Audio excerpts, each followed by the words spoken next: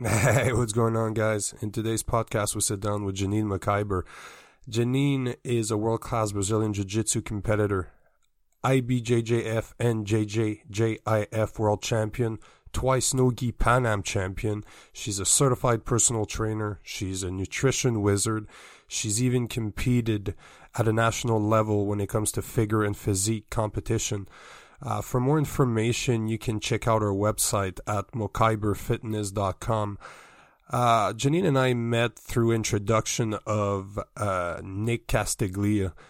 She is the one that transformed that man into the monster or the physical monster that he is today. It is quite impressive what she did. As always, guys, make sure to like our Facebook page, follow us on Instagram, subscribe to our YouTube channel. We can be found at Podcast RJL, and all of our episodes are available at rjlp.net. Peace!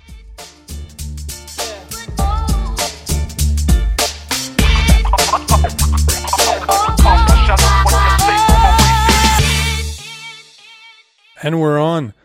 We're sitting in the Toronto Top Team gym in Scarborough. I am here with Janine. What's going on, Janine? Hey, how's it going? I'm always good. Life is a good fucking thing, if you ask me. Before we, just so you guys know, before I talk to guests, some of them I have no idea. I don't know them. First time we meet, Janine and I, but we've been talking for like half an hour. And before we forget, talk about your father, because that I want to hear. Well, my dad is a legend. So if you guys don't follow him on Instagram, his Instagram is the Muttonator. Just like the Terminator, he's the Muttonator. Legend. So he started off as this, like, I think I learned a lot from him. He started off as this, like, little humble beginnings guy who would go to high school in the day and he'd work midnights at the gas station at night. He started working at the beer store when I was first born. Eventually, he told my mom's dad, so my grandfather, he was going to be a regional counselor. And then one day he said, I'm going to run for mayor. So he became the mayor of Clarington for 6 years when there were 3-year terms. And after that, he branched out into the private sector. He has competed in bodybuilding. He started taking up jiu-jitsu after he watched me compete at my first Worlds. And so he's a really interesting guy. And he just started working with some medicinal marijuana companies and stuff like that to like bridge the gap between like that policy and like political ties that maybe the guys who are like in the greenhouse don't understand how to speak. And he's bridging his gap between the medicinal marijuana area now into, I think it's called Native Spirit that he's working with. And he's working on the medicinal use of mushrooms now. So he's a kind of interesting dude. So he's working on the benefits of psilocybin, basically. If that's what you call it, that's what he's doing. And he's selling it to these politicians. So they see it for what it is, or to the I would say the pharma industry, yeah, who can see it as, I guess, a more of a monetary benefit to them, because at the end of the day, that's what they care about. Mm-hmm.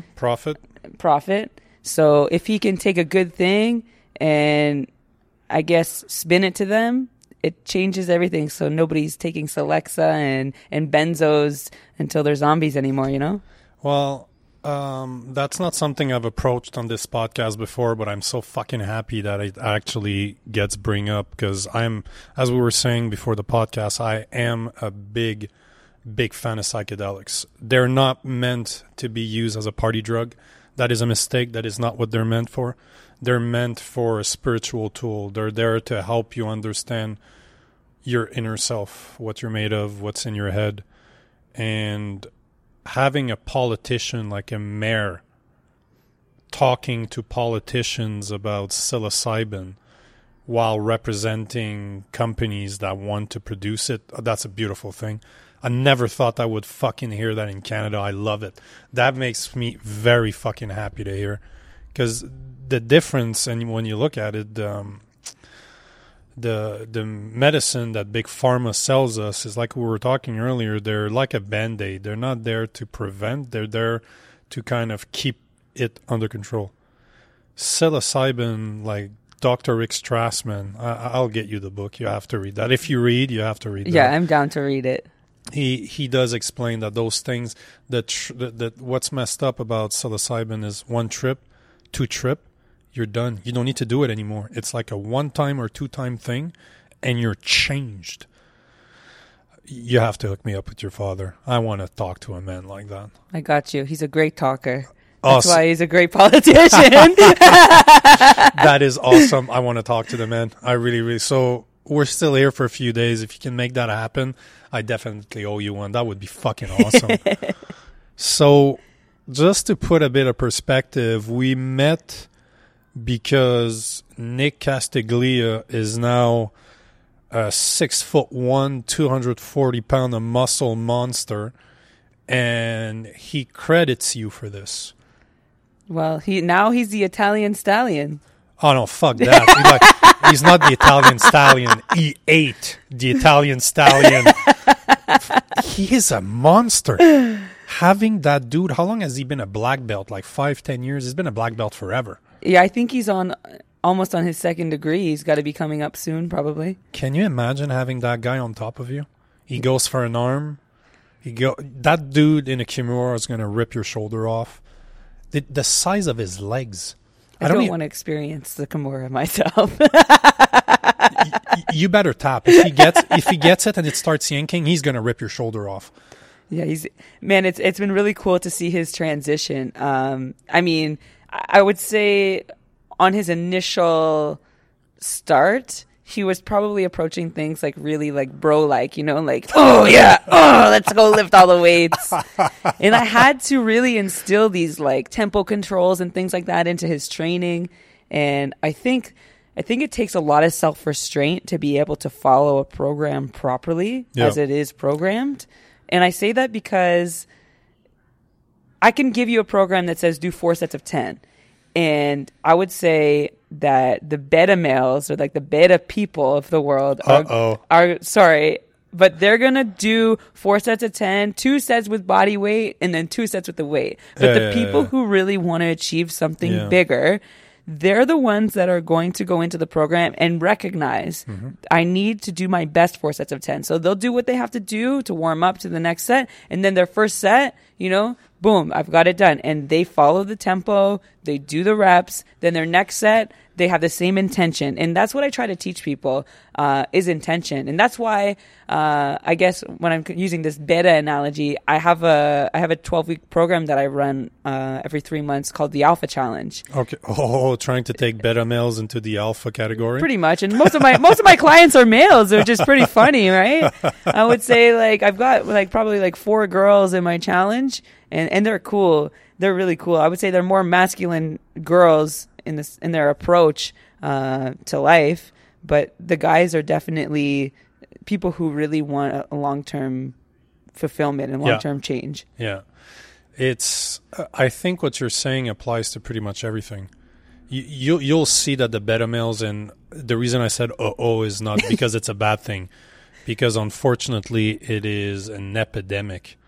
The men that we see nowadays are not men anymore. Like the vast majority are not men.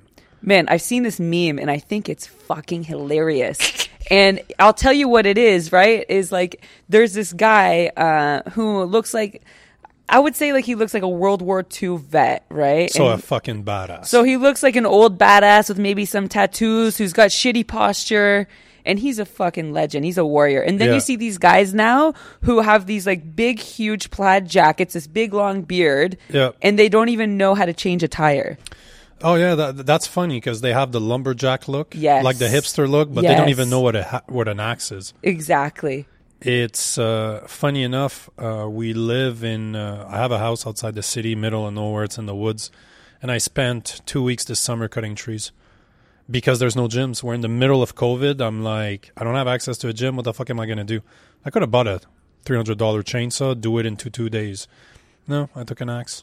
I actually spent 2 weeks, 2 hours a morning in a slope just cutting trees. Just cutting trees. But that's a great workout, though. For sure. I have a friend actually in Texas. Workout. She competes in, I would say, like, she used to compete actually professionally in, like, what are they called? Like, not the Warrior Dash, that one's easy, like the Spartan race. She did the death races. So okay. Her name's Ella Kosiba, and she's now like a really well-known tattoo artist, but she's known for being like very true to her like native roots, where all of her, and she has I think 2 brothers in the Marines. So they're pretty badass. They're pretty badass. So she actually was born without her spine fused together. Like she was missing some part of her bone. So she had muscle attaching it. She fell off her horse and then realized that she couldn't walk. She was told she'd never walk again. Yeah. And then they put a metal rod in. And then this girl was winning these Spartan races. Yeah. She was killing it. She was winning the death races. And like, it's something that like was supposed to go against the doctor's orders, but like nature is the way it is, you know, like natural selection, right? She wasn't a softie. She wasn't a beta. What do you believe made her recover? Just straight up will, like the will to not fail like that. And I mean, I know she went through enough battles, but yeah, man, like now she does rucks in her little village in her creeks. She cuts wood for her workout. Like how many guys do you see come in here into the gym for their new like conditioning workouts where they're doing like tire smashes or they're doing like sledgehammer smashes on a tire? Man, fucking cutting wood is exactly that. It's real life and there's more core. You're not getting the same consistent cut. There's a coordination aspect too, because if you miss that log, that could be in your shin bone. Oh fuck! You got to be very, very careful. And not only that, but if your axe is not 100% sharp, you will be cutting a big piece. You'll chop it right down the middle. Then you have to take the axe out. So it's a fucking workout. And that's why I did it. It's 100% why I did it, because I knew. But the advantage as a Muay Thai guy is I know how to put my hips into everything that I do because I'm so used to kicking. So I'm not just swinging with my arms. No. I'm pivoting like I'm throwing a left hook. So I'm really engaging my whole body and my whole hips into it. But those how do you call it? Those fit. Ah, Jesus, I can't remember what they're called. They're the type of people you're talking about. Because you see that in MMA guys too. Yeah, they'll use that for conditioning, but those guys are beasts, so it's okay. But some of the people are just finding the easy way out. Absolutely.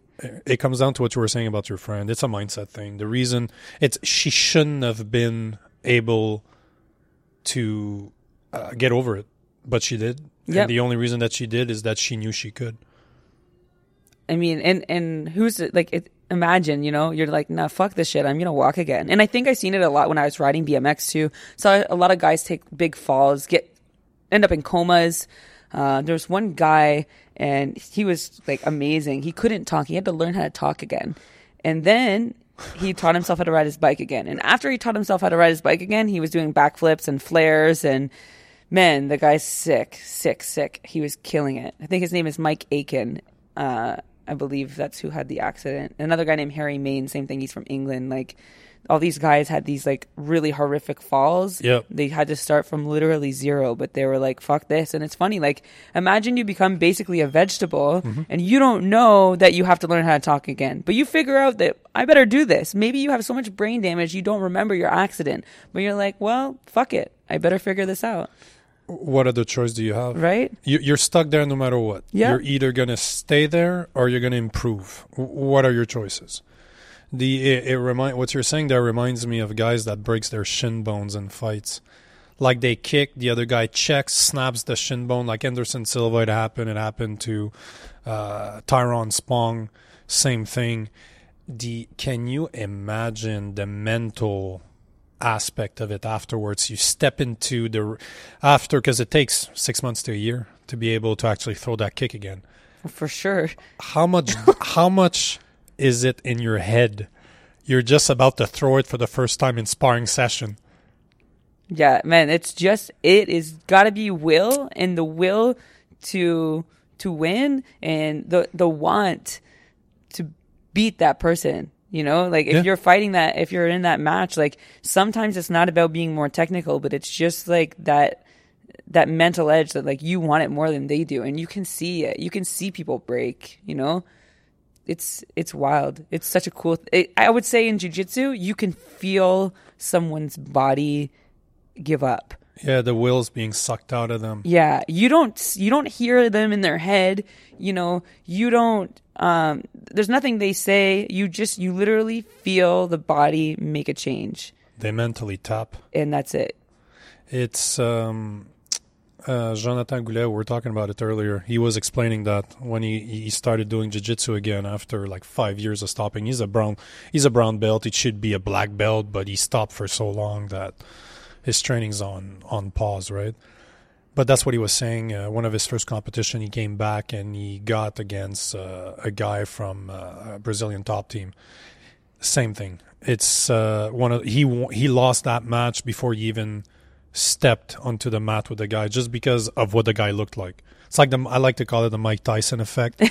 You're like, yeah, you're battling a beast, but then within the fight, he realized that he was able to pick him up, so he was stronger than the other guy. He still lost, but it shows how much of an aspect your mental has on everything. On everything. And it's funny, like I was talking with my friend, his name is Breno, he's here from Brazil, and he's my husband's best friend. He came to the gym, we did an in-house. There was just like, I think 9 guys, and he goes, and he's about to wrestle against some of these 2 twins that come here. They're very, very good. And I remember like the guy's wrestling was sick, like so sick. So, and he's always been like that, very aggressive. He's one of the guys that like, if you listen to him talk, he'll be calling out like beta males. He's very controversial, but like, I like people like that. He's a fucking tough guy, man. His name's Steve Sims. And I remember Breno was going to fight him, and like, but they both have the same goal. We're both trying to, be the best in the world. We're all trying to be the best in the world, so we want everybody to get there. So the in-house tournament comes. And I remember Breno saying, like, man, all I did all morning was I pictured myself in all of the worst positions possible, and I pictured myself leaving them. And he goes, and he comes in, and I think he ended up taking a lot of people down. I think he might have ended up in side control or almost side control. And then, like, because of that time he spent, I would even say meditating. It's called visualization. Yeah, boom, he's out. There's I've referenced this on this podcast before, but there's a study that was released. I keep on talking about it. I should actually be respectful and learn the name of the study. But they did it with basketball players. So over a summer break, if I remember correctly, it was over summer break. They broke out a team into 3 different teams. So basically, you had one team that continued training. Is their off season, so continue training. You have a group that didn't do shit, that didn't touch a ball, they didn't do anything else. And then you have a third group that did visualization only, never touched a ball. They reassessed when the season started again. Turns out that obviously the second group didn't learn shit, they didn't get better, and I'm pretty sure they got worse. But it turns out that the visualization group got better at the same rate as the people that continued training. So imagine that you do both. For sure. And I think the times that I lose are the times where I've visualized things wrong, or I haven't given myself enough time, or I haven't got myself into that mindset. I don't know if you've read the book Relentless. I don't think so. But Relentless like differentiates between like cleaners and closers. And they say closers are the people who are like... Sales. We're talking about sales. Sales? Yeah, sales. That sounds like closer saying you're closing a deal. Well, but the funny thing is the cleaners, I believe, are the ones that are like the LeBron James. Okay, and the closers are the ones that are like a little step beneath, Oh, so we're not talking about the same principles here. Okay. So it's a little different. And it's funny because like they talk about like that dark zone. They talk about Tiger Woods having a sex addiction, but still needing to have that family to ground him, and then being like such a high performer. And it's funny because you see people, I remember Ty Domi, like you'd go out and you'd see him in person, or you'd see him before a game, and everybody would say he's a fucking asshole. Anybody who like met him in person, they didn't like him. They had a lot of bad things to say. But then if you caught him on another day, where he was like out of like the hockey atmosphere, you would see him like super nice, and he was a really good hockey player, like a very solid hockey player. And it all came down to, I believe, after reading this book especially, like he gets into this, I would say, dark zone. And it's really interesting. And another thing about visualization, John Danaher, he made Gordon Ryan when he was injured before John ADCC. Danaher, that's the guy that finally shaved his head. Like that's the jiu-jitsu god that for the longest time was holding on to scrapes of hair? I don't know. I think he just is the creepy looking guy that wears a rash guard everywhere. He was George St. Pierre's coach. Okay, so we're talking about perfect. exactly. But for the longest time, he had the mad scientist haircut. And then one day he shaved it. I'm like, fucking fine. I'm bald.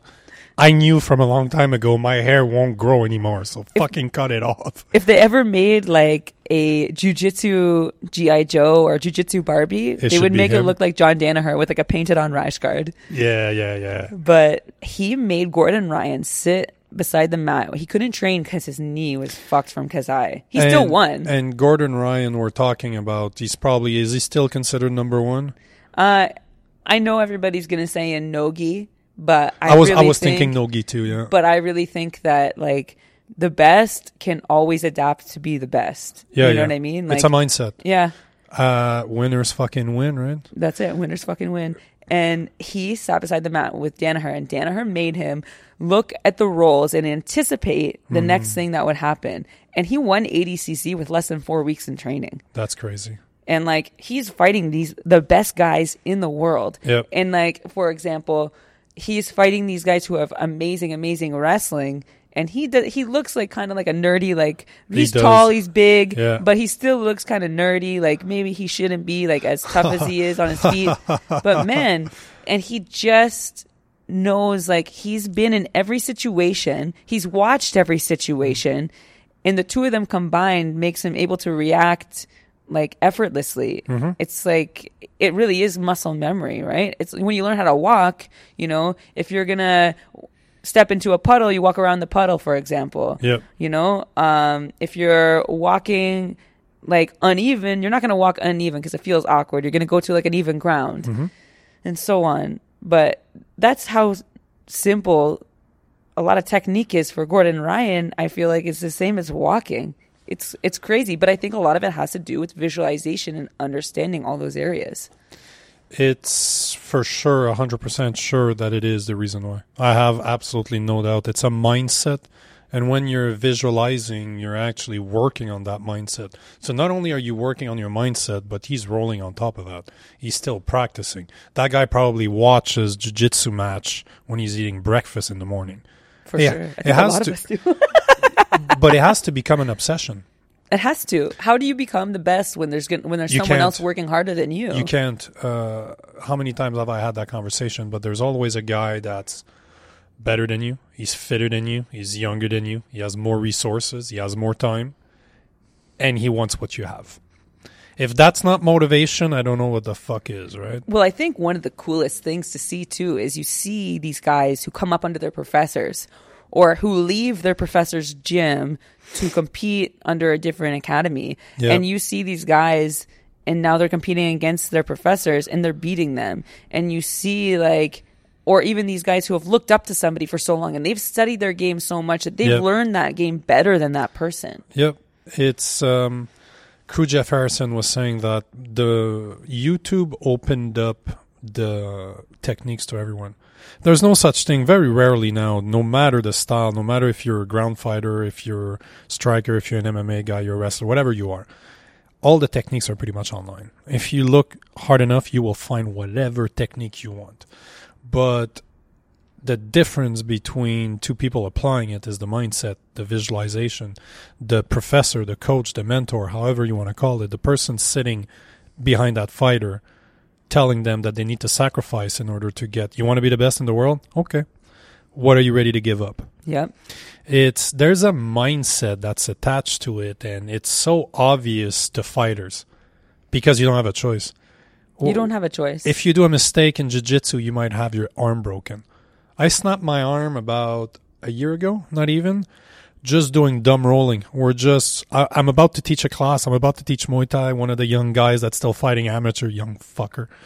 We're just fucking around. He takes me down. We were just playing around. He takes me down and I pivot. I literally go from guard. I try to pass his knee and I literally just pivot on my arm.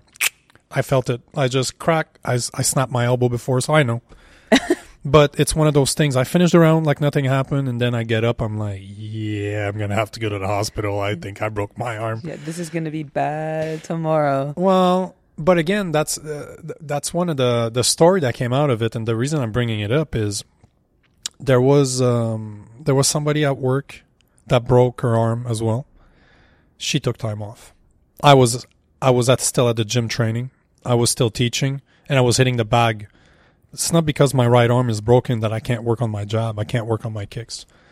I think there's a mindset that needs to be attached to whatever you do in life. It doesn't matter if it's fighting. It's just in fighters you see it, because I don't know that they all understand it, but you have to have it if you want to compete in the world. For example, like that's one thing I'd like for you to talk about. I think it's a good segue to do it, is the way Nick Castiglia talk about you. You're a fucking god amongst women when it comes to Brazilian Jiu-Jitsu.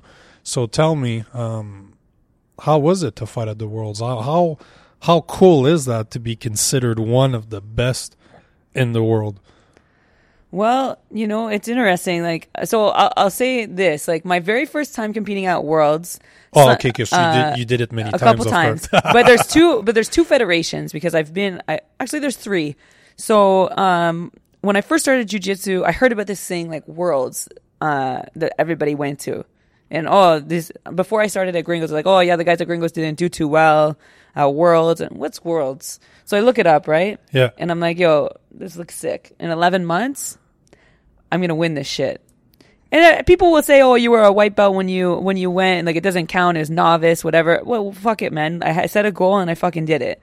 And 11 months later... Haters gonna hate. That's it, but it's okay. So 11 months later, I won.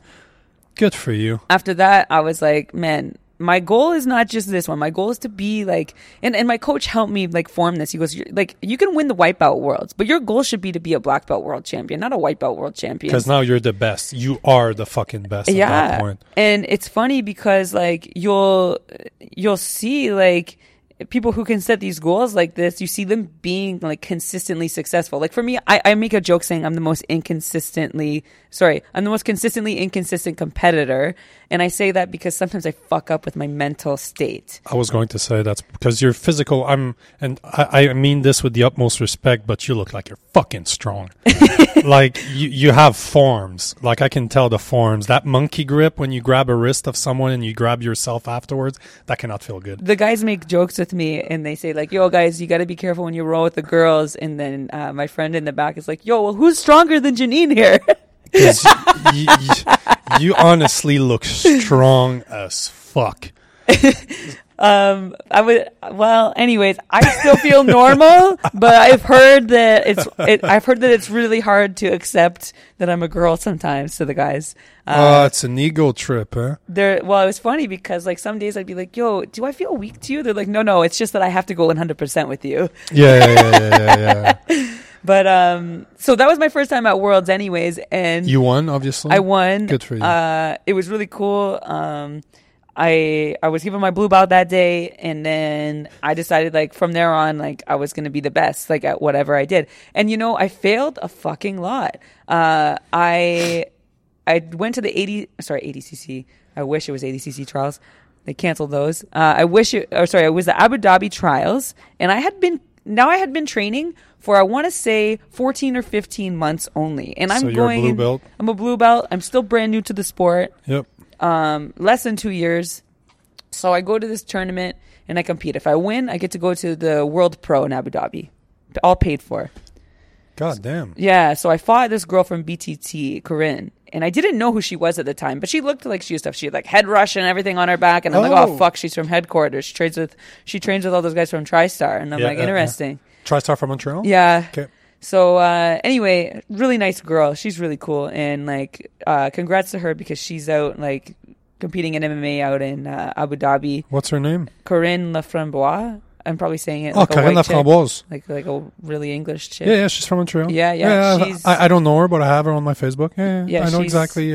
She's cool, man. She's a beast, huh? She works hard, man. Physical, like she's a great specimen. Like I'm sorry to say this, it sounds very objectifying what I'm doing, but no, she is a specimen. Like she posts stories of her workouts, and she's in the backyard on her like all summer. She was in her backyard doing her training. She's a beast. Yeah, man. That I have woman's a lot of respect for beast. her. So you fought her? I fought her twice. I fought her in my division. I fought her in the absolute. And I didn't know anything about her. But after I won...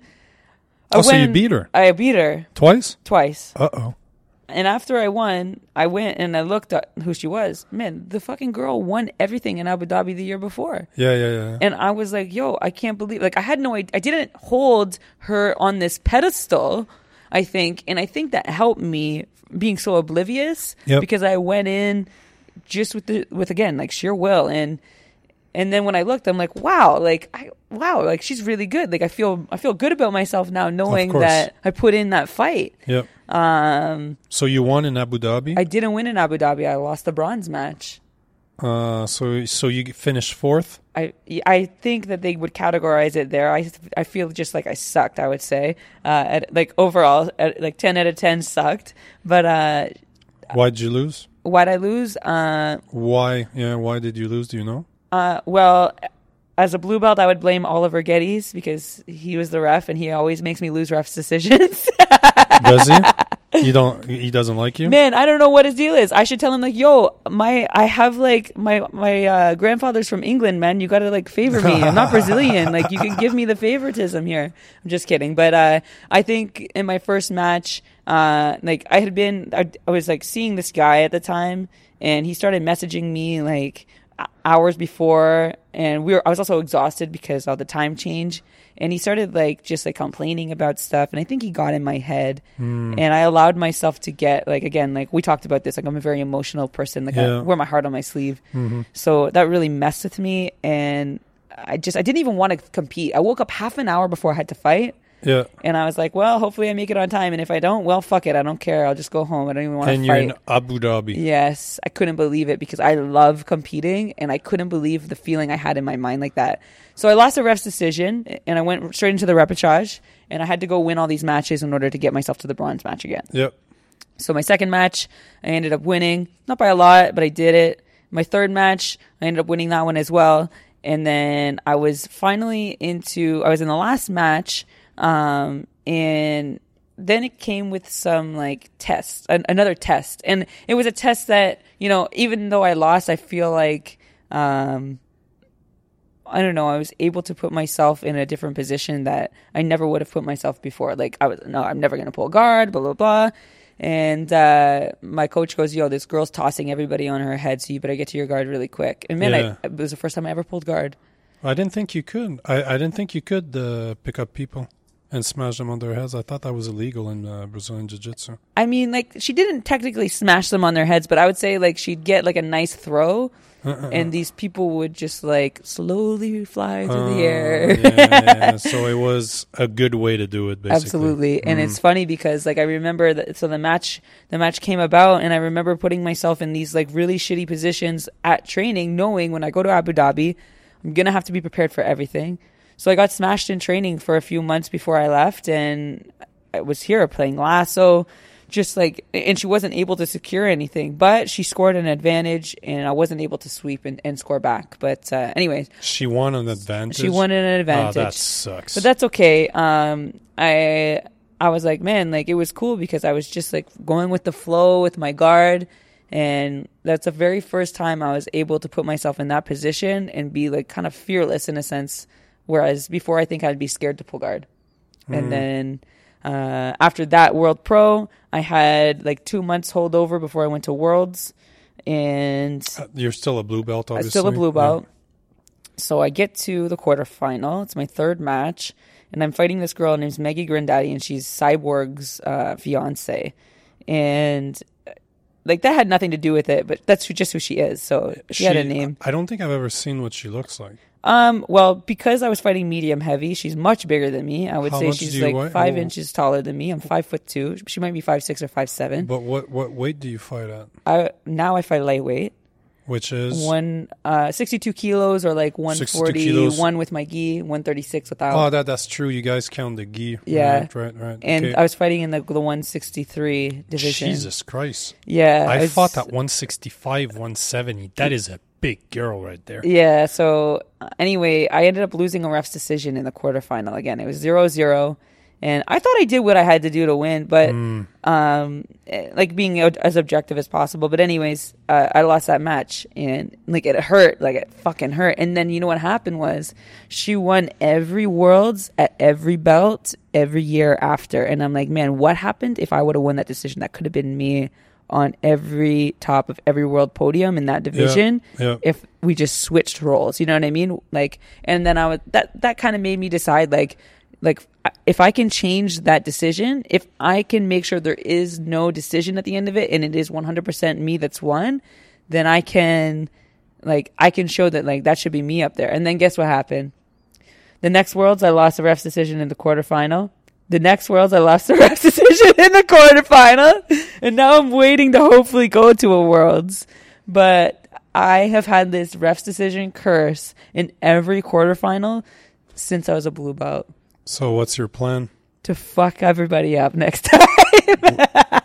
Because you obviously, that sounds to me, and I'm saying that as a third party's perspective, sounds to me like it's a mental block that you're, because a curse doesn't exist. It doesn't exist. You create that curse into believing that it's true, right? And I'll be honest with you. I think sometimes for me, like again, like it's mental, but I would say like it's mental in the sense that I need to make an intelligence call. Like I need to do something more intelligent than the other person, because it's not always a physicality that's going to win. Like, yes, I want to win more than the other person. So there's will involved, there's heart involved, and you can't teach heart, no, but like you still have to be intelligent. And so I went to the JJIF Worlds, and that was the federation where we had like a Canadian trial for. Okay. So I went twice. The first time they did a handpicked team and I wasn't handpicked.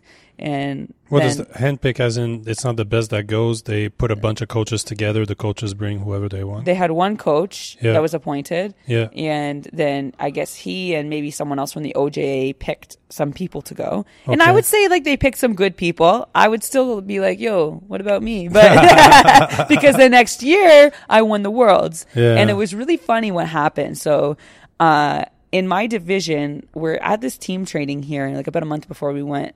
Maybe 2 months before we went, and Tony Isaacs, he's there, like kind of, he like manages a lot of stuff at the OJA, I would say, and he goes, so you, Janine, have an IBJJF black belt world champion in your division, and then the first thing Gringo, my coach, says is, yeah, so what? You're gonna fuck her up. And what are you then? You're purple? Or I was a brand new purple belt at the time. How does that make sense that you have a black belt there? So they combined at the JJF Worlds purple, brown, and black. How much sense does that make? Well, I think it's cool because it gives you an opportunity to test yourself at a higher level. Yeah, true. But I think what they were trying to do was something similar to judo, where they do combine the belts like that. Yeah, they split it in half, basically. Yeah. So it was interesting, but I thought it was a really cool opportunity. I was able to start doing some of those techniques that were illegal till brown belt, and like it really got me to dive into some unknown, and it was very motivating for me. But anyways, so I know I'm going to fight this girl, and like I didn't look her up. I didn't know what she did, nothing. I didn't care. I was like, yeah, she's going to be in my division, whatever. So we get there. We get to Sweden, and my weight's good. Actually, I had to do a bunch of drills an hour before the weigh-ins because I needed to lose a little bit of extra weight. Okay. Making 62 kilos at the time was very hard for me. I was doing like the baths. I was eating very clean, so on and so forth. So I finally get to weigh in because like I remember they were only letting one person in the room at a time, and the guys would be like, one person from Kazakhstan, only one person from Kazakhstan, and then 20 people would run into the room and like bull rush them. Yeah. So anyway, so I finally get to weigh in, and I'm like, fuck, finally. And it was a hard cut for me. The next day, I don't know, like I felt good. I was doing my warm up or whatever, and I just remember like before my match, it was like an hour before, I fell asleep on the mat. Wow. Yeah. Talk about being relaxed. Huh? Holy shit. Like 45-minute nap. I wake up, I'm still warm, kind of sweaty, and I'm like, oh shit, okay. So I took a shot of ginseng, and I went to my first match. And I pulled guard, I swept, whatever, blah, blah, blah. I won my match. And then the next match, the coach is telling me, like, girl, you got such good passing, you shouldn't pull guard. But I was like, I came here with a game plan. I came here with the mentality that my guard will beat everybody. My strategy will beat everybody that I fight. So I don't remember how my next match went, but I do know that the girl was very tough. Okay. And at one point she had me in a deep knee bar. And I thought to myself, should I tap? And then I was like, why the fuck would I even ask that question to myself? Is that? Yeah. So I got out of the knee bar and I won. And then she had me in a triangle. I was still winning by points. She had me in a triangle for over a minute. Sorry, guys, for the microphone. That's me playing around with it. Damn those springs. So she has you in the knee bar. You get out. She has me now in a triangle of course. for a minute. So I'm standing up with this girl So you're in a definitely triangle. losing that match right now. Well, by points, I was winning. So I was just like, you know what? I don't. As long as I do everything I need to do, I said, okay, I'm in a triangle. So what's her next attack? If she doesn't tap me in a triangle, she's going to go for my arm. So what do I have to be aware of? I have to be aware of my arm. I have to make sure I don't get swept from the triangle, and so on. So I just made sure that I was aware of every bad possibility coming my way. Yeah. And as soon as she took the opportunity to go for my arm, I used that opportunity to pass again. Because you knew she was going there. I knew she was going to go there. And I feel like it's funny, like that's why they say jiu-jitsu is like chess, right? It is human chess. For sure. Human chess indeed. The next match I had was a girl that she was tough. She's from Thailand, but definitely wasn't as it wasn't the same as the girl before, where it really tested my I guess I would say will. And then in the final match, lo and behold, I'm fighting with the black belt. The black belt world champion. She won 2017 Worlds, and this was 2018. So it's not like it had been like 10 years since she'd won. She just won the year before. Yeah. And I'm like, okay. I go to my friend Alison Tremblay. She's like I want to say one of the first like black belts in Canada that's really done really well. Is that the girl you were talking about earlier? Saying that there was another girl you knew that was like pioneering for women's jiu-jitsu, or we're talking about somebody? Whatever. I don't know, but I would say Allison. Well, before I was talking about Vicky as well. Vicky's okay. She's the meanest little girl in the whole world. And Allison's awesome, man. I think she won worlds at every belt until black, and then has made it to the black belt finals twice. So she's a legend too. She's from BTT. Okay. Her dad runs a school out in Ottawa. But I go to her. I said, "What's Allison, the name of her dad?" Her dad's name is Peter Tremblay. Okay, he's not French at all. I don't know. He calls me Janine, so. But yeah, their whole family's black belts. It's her and her brother and herself, like, and her dad. Like, they're all black belts. They run a school called Alpha out there, and then they have, like, I would say their adopted child Jessica, who's like. She actually doesn't use social media. She'll probably never hear this podcast because she's dissecting rats. you know, I don't post my podcast on social media. I'll post links, but if I work in technology. If you understand how it works, you don't want to put your content on platforms that don't belong to you. Well, I definitely think that if you did something along the lines of like put a secret code in a textbook, where there's like some kind of dissection, she'd be interested. She would be like, "Oh, let me take a look at this link and do some research." Let me know, because cool. I do rough cuts of everything, and then I re-listen to all my podcasts a few times in a row, because I'm very I like to criticize myself, and I often send it to the guest, and it's password locked, so I need to approve. Whatever it says. Yeah, so I send you a link, you click, you ask, I say yes, you can listen to it. So if that floats her boat, I can do that. She's cool. She's like one of my favorite nerd friends that I've made in jiu-jitsu. But anyways, back to this final match, right? So Allison is there, and I would say that like I have a lot of respect for her, because she's been in all these really like crazy positions before. And again, like I would consider myself new to the sport, and I go, Allison, what do you think I should do?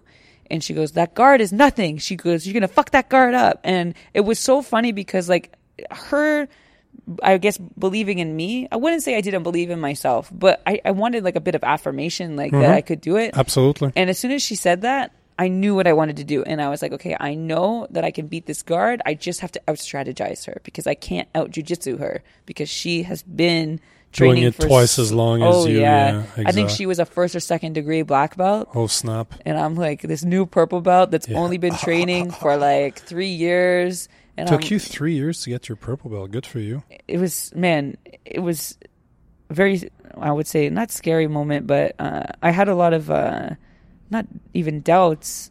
I guess I would say I had a confidence issue when I got my purple belt. I was like, I think I was a good blue belt, but I don't want to be a shitty purple belt. And at this moment, I'm about to fight a black belt world champion, and I'm like, I had a confidence issue about my purple belt before, and I'm sitting there thinking like, well, fuck me, like here we go. So I double pulled, I came up, she swept me. Yeah. Man, and you know what? I knew that she was going to like think of something. Like I knew that she was going to try this thing, and it goes back to visualization. Like the opportunity for this other option was there, and I knew that she was going to go for it. And the moment that she went for a knee bar, I came up on a deep half sweep because for some reason that's my favorite guard. It's a mistake. I don't know why people do that. It's such a weird place. But I so you're calling yourself weird, is what you're saying? I wouldn't classify myself as like a normal individual, but I came up on a sweep. I got my 2 back, and at this point, like I think they gave her an advantage for going for the knee bar, even though my leg wasn't straight. But that's okay. So at this point, it's tied up because I got the advantage at the beginning. Yeah. And I had about a minute and a half left where I needed to score another advantage, and I knew I was in Sweden. She's Swedish. And there's no way a ref's decision was going to award me with the win. If it was tight, no, you had to make it obvious. Yeah. Yep. And I fucking blitzed past her guard. I got my advantage, and she was able to recover. But all I had to do was keep that advantage. And there's like 10, 20 seconds left. I'm ahead. And man, it was. No one ever remembers if you submitted the person, if you won by a penalty, or if you won by an advantage. They just remember that you win, right? Yeah. And that's all it takes. And that's what like you have to believe that. Like, you know, nobody ever calls you and says, "Hey, do you want to do a seminar because I thought you fought really well?" They say, "Hey, do you want to do a seminar because you're a fucking world champion?" Yes, absolutely. And man, it was really cool, and it's so funny to see. So you won. You won. Obviously. I won, and they drug tested me like 5 seconds later. They're like, "There's no way." How the fuck must that feel as a black belt to be submitted by a purple one? And no disrespect to you, I don't mean this as a bad thing. As you, it's like pride, you're just glowing at that point. But for somebody that should have beat you, because technically she should have. On paper, she should have beat you. I mean, it was probably a match where she thought like, no big thing. So do you see that as you being a world champion altogether? Because you beat the last champion as a black belt, so there was nothing better than her.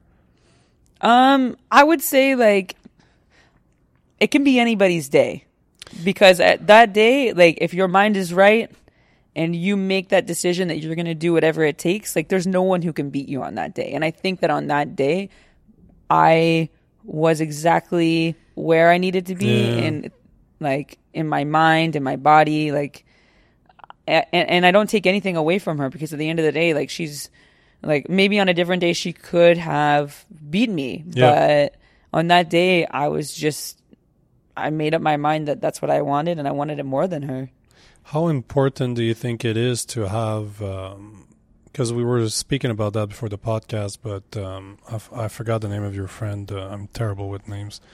The girl that was there with you, that was a black belt. I know Tremblay is her last name. I remember that. So how important do you think it was, just the little conviction that she gave you just before the match to tell you, you know what, you're going to fucking beat this girl?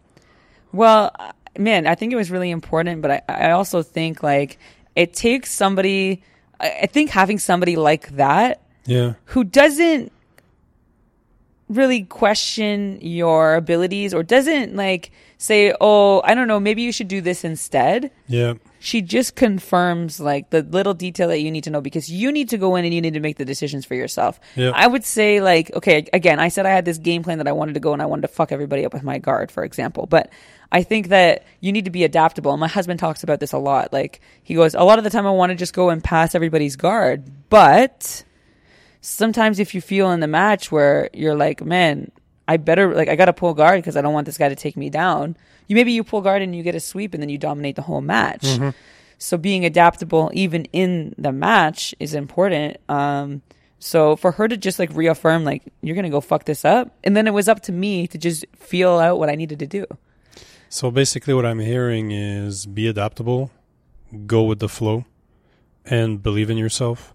Surround yourself by great people. Yeah, I mean, like that's like every single meme that you read on the internet, and you're like, oh, this is so like This these is motivators cheesy, are so it's cheesy. But it's a thing. It's real. I think it's real. I couldn't agree with you more. I hear this message. I think we're on the 13th podcast we record in like a month, and the message is always the same. I only keep that in mind that I only speak with people that I believe like they're a success, and I'm not talking necessarily monetarily. Like money doesn't have a lot of value in my life. Like you need a certain amount of money, but after a certain amount, you don't need more. Like it's experiences that are going to make your life richer. Absolutely. I even make jokes sometimes because right now I'm working a lot just because we're kind of limited for our tournaments because of COVID. Yeah. So we're just trying to make the most of the situation now, make a lot of money, and just for later so we can, I guess, compete more. Yeah, so you don't have to work during those times and actually concentrate on jiu-jitsu. And it's funny because, like, I laugh and say, man, I was happier when I was poor because I could train more. Yeah. There was more stuff going on. But, I mean, I can't complain. I think, again, like, we're making the best of the situation now because at the end of the day, we're doing this. Yep. Not because we're waiting for the future. We're not living in the moment, but I would say we are living in the moment to take care of ourselves. So whenever like everything says go again, yep, like we're ahead of the game.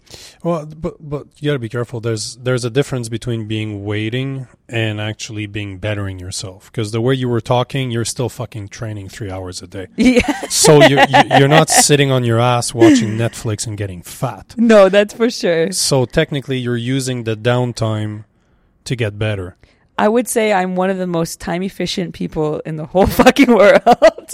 But that's a gift. That's a great talent to possess. It's very interesting, and I feel like I want to use another friend of mine as an example. And like I see a lot of qualities in people that are also successful, and one, I admire them, and two, it like affirms that what I'm doing is, along the same lines. So I have a girlfriend named Brianna St. Marie, and she's from... Do you only hang out with French people? Sorry, but the French people are cool, and they like, I'm stuck here in Toronto and they're there, and whenever I get to see them, I'm so excited. And you realize I'm very French, right? I can hear that you're very French. Yeah, the last name is Lagagnère. Yeah, French I'm not people try. massacre my name, so yeah. That's so funny. So you have a friend, Saint-Marie? Yeah. Is her last name? So she's from Montreal. No, sorry. Yeah, she's from Montreal. Yeah. Her dad's a black belt. Her brother is a guy that we make jokes about that we're always going to visit if one of us wins the absolute, because there was one time there was money on the line, and I'm like, if I win the absolute, then I'm going to have this money. She goes, if I win the absolute, I'm going to go visit my brother. I said, no, I'm going to visit your brother because I'm going to win. But anyways, so we were on Team Canada together in 2 different weight classes the last time we went, and she was my roommate. But I remember she had a shitty experience in Abu Dhabi when we went in November 2019. And after that, it was like she figured out what she needed to do to make everything click. And she hasn't lost since. It's connecting the dot. Absolutely. Got a friend that used that expression the other day. I absolutely love it. And he's a jiu-jitsu guy. I think he's a black belt now. Remy Morvan he's Whitnick. Yeah. And he used that. It's amazing when you do, or just you realize the tiny little steps in between two actions, and you're like, motherfucker, this is how it works. Yeah, and it's crazy because like her thing was she just wanted to fight happy, and that's what she says. And fight happy. And she listens to Disney music before she fights. Whatever floats your boat. Yeah, but I remember, so it's Nogi Worlds, and she's not sure if she's going to sign up, and she goes, fuck, I have an exam, I'm not sure if I'm going to be able to do it, So what happens is that she flies out, I think the day before she fought, she flew out on standby. And she gets, awesome. Yeah, so she gets there and she stays in our closet. Seriously. She stays in our closet. And I'm like, dude, like you could have had a bed. And she's like, no, it was okay. I was just going to stay in the closet. And so, okay, whatever. She goes, I had a great sleep actually. And again, like, okay, like, so it's not, she was literally in your closet. It's not a joke. No, I'm not joking. She was in the closet. Nice. And then the next morning, like, it was funny because I went to go compete, and the year before I had got bronze at Nogi World. So I was like, this is like, I can like fix my mistakes. And I lost my first match. And it was so funny because like she was there, she's having a good time. She had to fly back and write an exam the next morning. So she had to literally finish her division and think about if she had time to do the absolute and jump on a plane. And man, yep, she won. And she got home and she made it on time. She goes, well, I hope I look okay for standby, because she's like sweaty. She couldn't have a shower. She had to get she had to look proper, because standby, you can't look like a bum. And she wrote her exam, and I'm pretty sure she passed her exam. So does she now sleep in the closet on competition day? I can't confirm this, but man, like, that's just like, it's a perfect example of like having to adapt, having to be time efficient, and being able to budget all those things. I think more successful people are able to handle those situations. Like another guy, he's from Lloyd Irvin in the States. His name is Jamil Hill, and he won black belt featherweight worlds.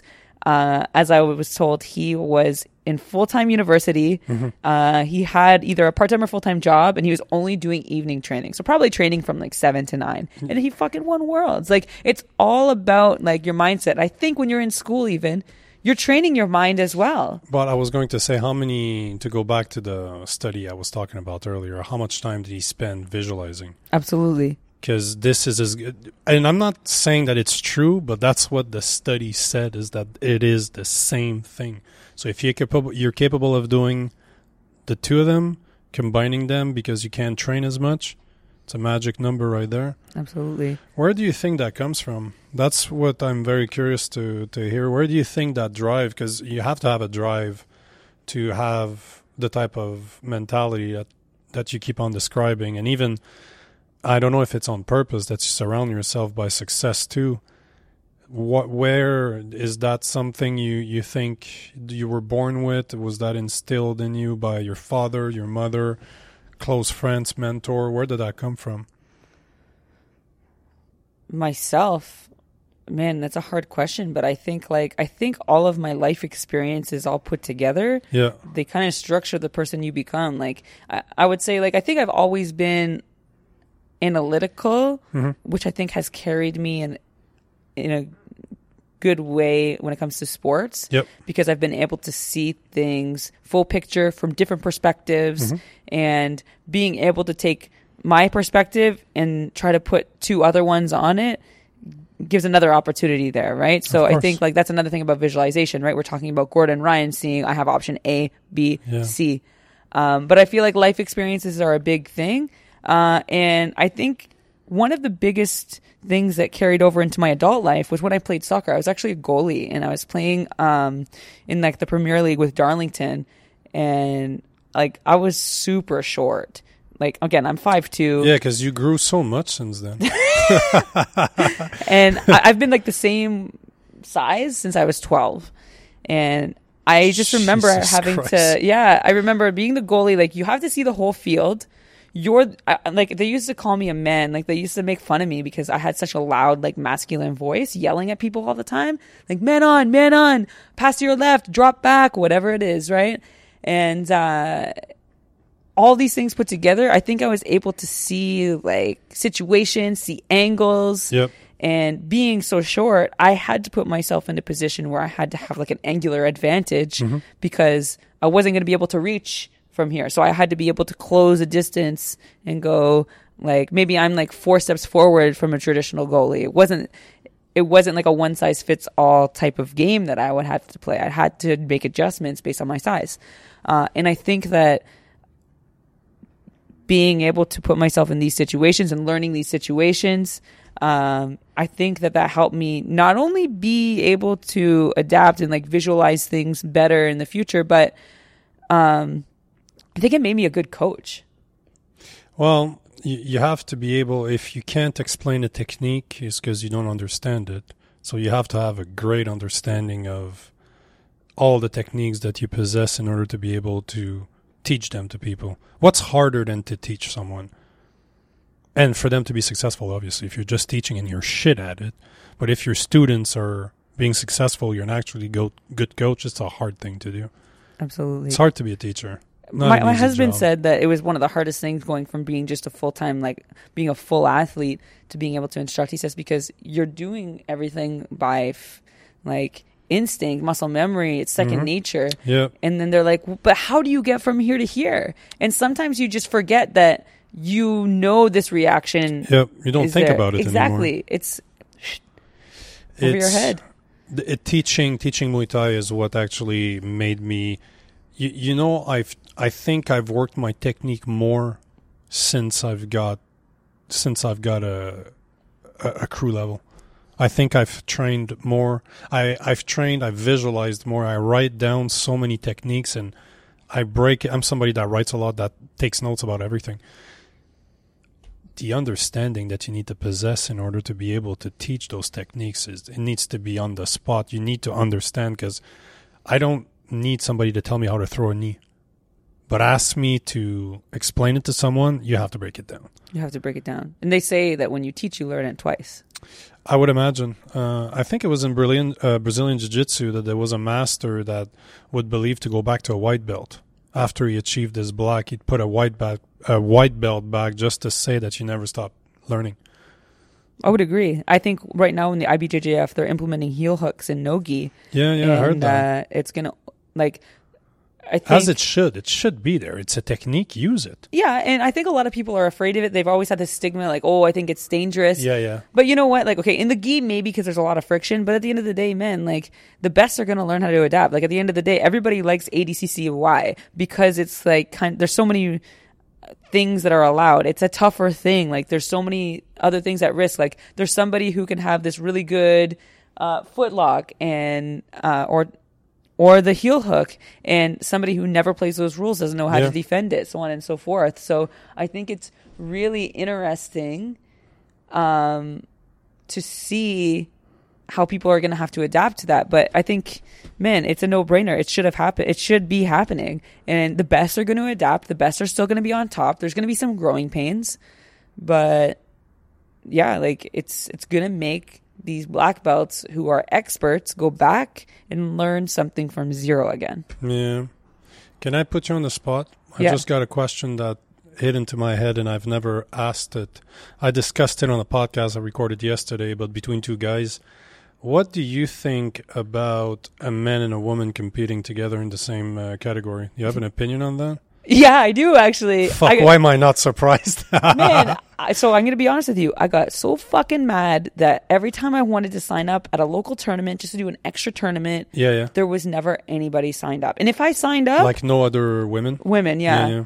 And there's some girls who would always be down to fight, and I commend them. Like, even if they're like, man, you always beat me up. Like, they fucking put their name down all the time anyway.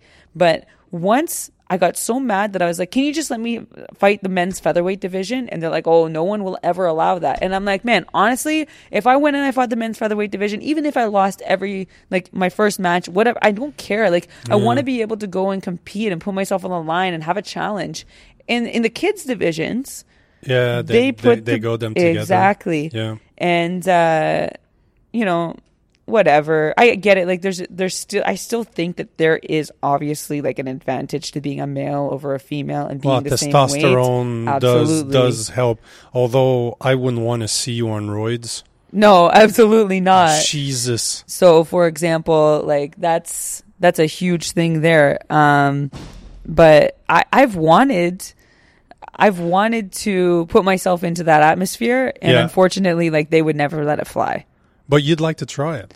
Oh, yeah, of course. Why not? You're a beast. Why not? How many guys have you tapped here, right? I mean, I don't know. But definitely not Igor. Definitely not Breno. Those guys hurt, man. They hurt. So I don't know if you can imagine, but we've been going for more than an hour. the attention span of people seems to be around those times, so we'll have to cut it off. But I want to ask you a question before we do. I ask this now every time. I fucking love this question. Knowing what you know now, if you could talk to your 14-year-old self, what would you tell her? Stay fucking weird. That's awesome. I've never heard that one before. Stay fucking weird. I like it. That's great. You know, it's been a pleasure. I'm extremely, extremely happy that Nick proposed this. Thank you very much for accepting. Now all you have to do is to introduce me to your psychologist husband and your father, and then we'll be good. I think I can make it happen. But thank you very much for your time. I think we'll have to do it again. We'll have to roll at one point too. Hey, you are always welcome on these mats. Thank you very much. As long as we keep it under 10 because of the 10 rule, and also we'll be socially distant. We can do VR rolling. How about that? Until COVID's over, VR rolling. So very real rolling. Sounds good. sounds perfect to me. Thank you.